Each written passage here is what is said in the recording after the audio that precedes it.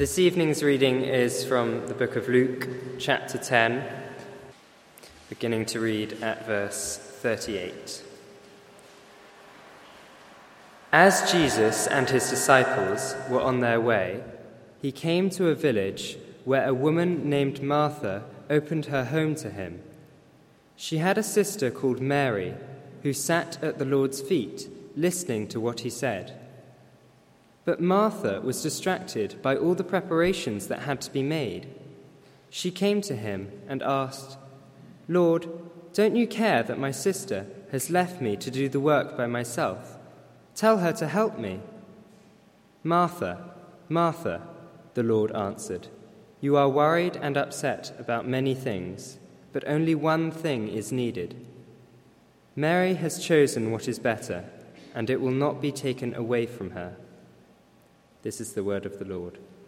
Thanks be to God.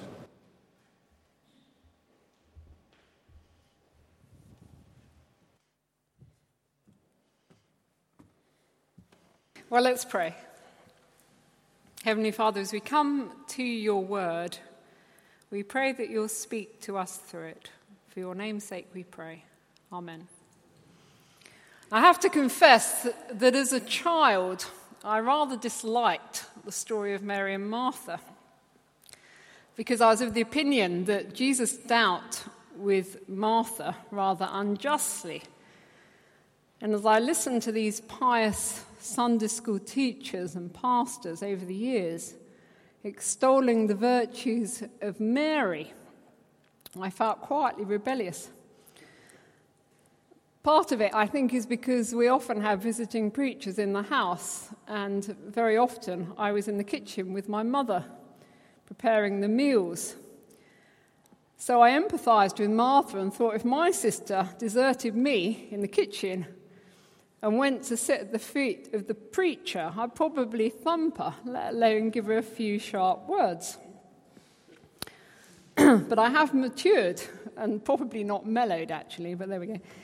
But I don't think the story is really about to undermine the value of domestic activity, or I have been pondering whether it does mean that visiting preachers should only get one course when they come and a sort of a bit of a frugal meal. I don't know.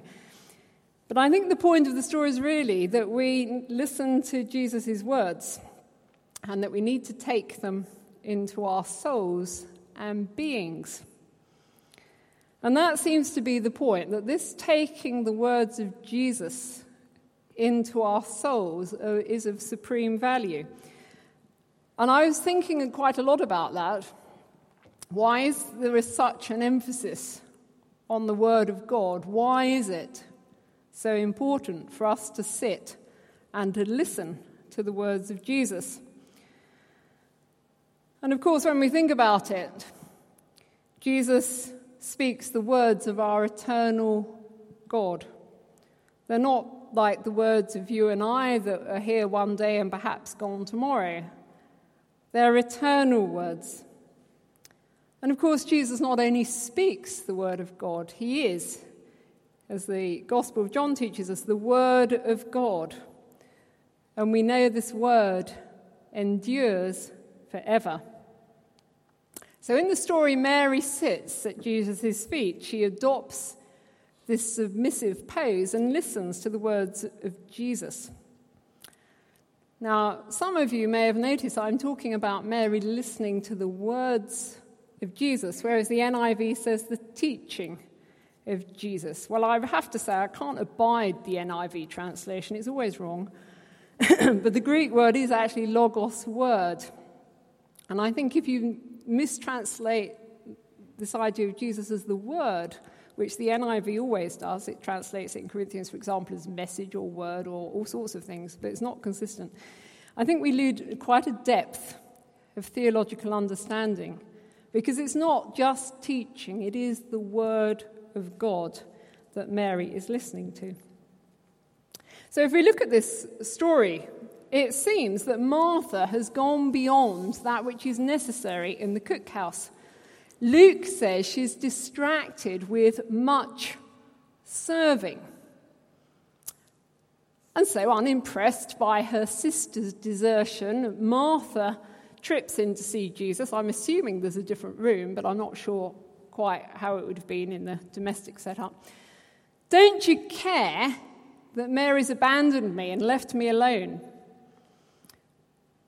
Now, to us, the language seems quite rude, doesn't it? You wouldn't really say that in front of a visitor, if you might say it in private. And it also seems quite manipulative language.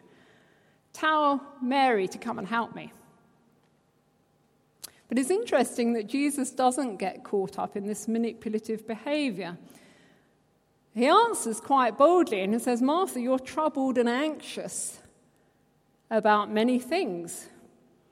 Martha's not just an astute about her cookery. I thought that was quite witty, actually.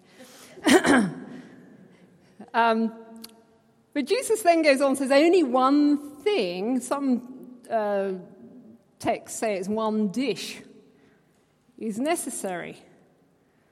And I'm thinking about whether it means that when you have the vicar around, you should only give him one miserable dish that's quick to cook. I don't know. But anyway, you can think about that. But the gourmet meal that Martha's struggling to prepare isn't necessary in the view of Jesus. Furthermore, he says that Mary, who's absented herself from the hoo-ha in the cookhouse, has chosen the better portion. The words must have seemed pretty devastating to Martha, because like any of us, if we had a guest to our house, we try and give of our best, usually, don't we? Unless we know them very well, in which case it's beans on toast, but whatever. But nevertheless, her behaviour is quite manipulative, and her language is so. But Jesus doesn't collude with this sort of manipulative behaviour. It's quite interesting how he speaks the truth and names issues that have probably been percolating in the Mary-Martha household for some time, and he brings these into the light. Rather curiously, we don't know how Martha responds, but I'm assuming this is earlier than the raising of Lazarus and so on, so presumably the relationship continued and wasn't gone forever. I wonder how Mary responded. I imagine she was pretty shocked by what Jesus said and probably by what Martha said. And probably quite relieved as well as these issues that are there are named and brought into the light. Difficult things in a domestic situation. And I suppose this gives us pause to think. As Christians, sometimes there are situations actually where it's appropriate to speak light and truth into situations. And of course, most of us are reluctant to speak up. But when issues are named and brought into the open, sometimes it's actually much easier to move forward and to address what the real things are. And of course, much wisdom and prayer are necessary. I probably need to hold back because my personality is rather more direct than perhaps the average person. But some of us have different personalities, so I think it depends. We need wisdom and prayer. But there is a case for bringing things into the truth and light. I was also thinking, what drove Martha to go to such excessive lengths? We don't know, but we can only speculate. Some of my thoughts were, Jesus is an important visitor. He needs all the stop pulled out. It could also be that she underestimated the amount of work that her culinary plans entailed. I myself have been in that situation a number of times. I remember making sausage rolls one Christmas, thinking my mother used to do this in half-hour flat, and 2 hours later the place was covered and it was a very difficult activity. Maybe it was that situation. Or perhaps Martha was a perfectionist. We don't really know what drove Martha to go to these lengths. But I think it's quite interesting, isn't it, as we reflect on our own work, activity, and habits. We are in St Andrews and in North Oxford a pretty talented lot. And by and large, we move in competitive circles. And we value achievement and hard work. Most people here have got a lot of potential, and you're told to do everything as well as you possibly can. And of course, then the risk is either burnout or going mad. The pursuit of perfection is something sometimes necessary. But sometimes we are driven people. There's this endless need for perfection in everything. And the bar seems to be set so high. I've observed this, certainly as a chaplain in one of the colleges of Oxford, that highly talented and very gifted people tell you they have not succeeded. And it seems to me the systems we've created can be very cruel. The external pressures can be enormous. And in Oxford, we see a lot of people driving themselves for this perfection in very unhealthy ways. And I wonder how much of that is because of fear of rejection or failure. And so the story, I think, is freeing. It reminds us our value is not from our achievement or our activity, but from who we are in the sight of God. Maybe a timely reminder at this season of exam results, or even for academics struggling to complete their ref publications. Of course, we want to achieve what we set out to achieve when we can, but sometimes we don't, for whatever reason. And ultimately, we can remember our lives are in the hands of God, and that God's love and even his purposes for us and for those around us are not dependent on our achievement.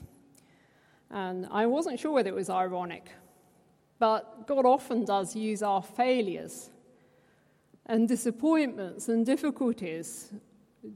That's the arena in which God tends to work to bring us to a deeper understanding of himself. And then we can look at Mary, the devoted example, the devoted disciple of Jesus. And if you look back to Luke 10:25, it seems that she's this perfect example of the person who loves God with all their heart and soul and mind and so on, who's alluded to in Luke 10:25. She has this intentional focus on Jesus. No doubt, she's got to be aware of Martha, and she knows Martha. She knows that Martha is stewing in the kitchen. But nevertheless, she sets aside time to listen intently to the words of Jesus. In a way, her action might seem selfish, but Jesus affirms what she does. And as already said, it's because the word of God, the words of Jesus, lead us to the eternal God, to the one whose words never pass away. I was flicking through Luke's gospel, looking at references to the word of God, to try and get some understanding. What does Luke say about the importance of the word of God? There's the parable of the sower. The sower sows the word, Luke 8. In a small number of cases, the word brings forth fruit. In Luke 9, there's an example. You can chase these through sometime in the week if you've got time. There's the acid test, someone who responds to the word of Jesus. It's the acid test of whether a person is a disciple. And then in Luke 21, Jesus says, "Heaven and earth pass away, but my words will not." So it's clear that we need to listen to the word of God because that is the ultimate reality. It's that which gives life and sustains life. And of course, it's important that we cannot separate Jesus from his word. James 1 reminds us the word of God is implanted within our souls. Colossians 3 joins us to pay attention to the word of God. Is as we spend time attentive to the words of Jesus, that our concerns, our hopes, and our ideals become realigned with the action of Jesus, Jesus' eternal action. As we take God's word into our hearts and seek God in prayer, the Holy Spirit works to direct our feet to the way of Christ and to animate our souls with this enduring word of God. I expect most of us have come across, friends, or been to ourselves some sort of mindfulness course. There's quite a lot of them being run in Oxford. And I suppose the popularity of these courses show our realization that we need the importance of intentional focus if we're to be happy and sane people. And of course, Jesus' challenge is that intentional focus needs to be on him and his words, simply because his word is the ultimate reality. And as we attend to Jesus and his word, we're not trying to escape to some sort of other higher spiritual reality that is somehow dissociated from the nitty-gritty issues of everyday life. Rather, it's quite the opposite. It's bringing our nitty-gritty life under the focus of Jesus and his words, praying the light of Christ to shine on them and direct our ways. And as we think back over our days and we consciously bring into the presence of God the things that have disturbed us, the emotions that we've experienced, our thoughts, the actions, the people we've met, that is part of bringing these things under the word of God. So listening to the words of Jesus is a bit more than just listening to his teaching, as though it's sort of listening to some teacher teaching you about Mongolian cookery. It's not just about knowledge acquisition. It's about having our lives opened and shaped by the will of God and his agenda. The words of Jesus are living, they are authoritative, and they change lives and situations. And of course, our prayer is absolutely integral to this hearing the word of God. So in conclusion, I have 2 points. First is that the story of Mary and Martha should be freeing for us because it teaches that we're not necessarily meant to run around like headless chickens engaged in constant activities. Jesus wants us to spend time seeking his presence and his word. Our worth in the eyes of God is not dependent on our ability to work and serve God in constant activity, whereas our society often measures somebody's value in terms of their productivity. This should not be the case in the Christian church. Our worth is from being created in the image of God. It's not from our activities, however worthy and excellent they might be. And clearly God takes us through phases of life when we can't be as active as we might like because of various limiting situations and pressures. And yet, since our self-worth is often tied to our activity, we can often feel huge social and also internal pressure to become more and more active when really we can't be that. In a place like St. Andrews, it's not very easy to be the one who's weak, the one who's disabled, or the one who's lost their job, or the one who's failed their exams, or the one who's struggling financially or with low energy levels. And I think the story of Martha and Mary, therefore, presents quite a challenge to a church like this, which values activity and prizes achievement so highly. We need to remember that Jesus praised Mary for sitting at Jesus' feet and reprimanded Martha for engaging in unnecessary activity. And we could all ponder that, how much of my activity today was really necessary. Could lead to some quite interesting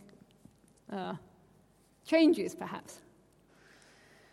I put down my final thoughts, but I'd already had the in conclusion. So this is in conclusion my final thoughts as well, if you see what I mean. Anyway, we are grinding to the end. How do we develop this intentional focus on Jesus and his words? Clearly, we live in a distracted society. You might go into a classroom or some sort of common room at work, and people are very often, half of the people there will be on their iPhones, won't they? They won't be paying attention, or not full attention, to who's there, but they'll be tapping away. And we really need to think about how we set boundaries around this mobile technology so we can focus on the present and not become slaves to our work or the demands of email, social media, or whatever. Many Orthodox communities, Jewish Orthodox communities, have a Sabbath from technology. Is that possible? Is that a good idea? But the issue is there. If we're going to engage with God, let alone others around us, we've got to give careful consideration to the boundaries we put in place. We need to lay aside, in some senses, the demands of others. Mary appears selfish to Martha, yet Jesus applauded her for that intentional choice. In the end, we all make choices. Our day-to-day situations differ.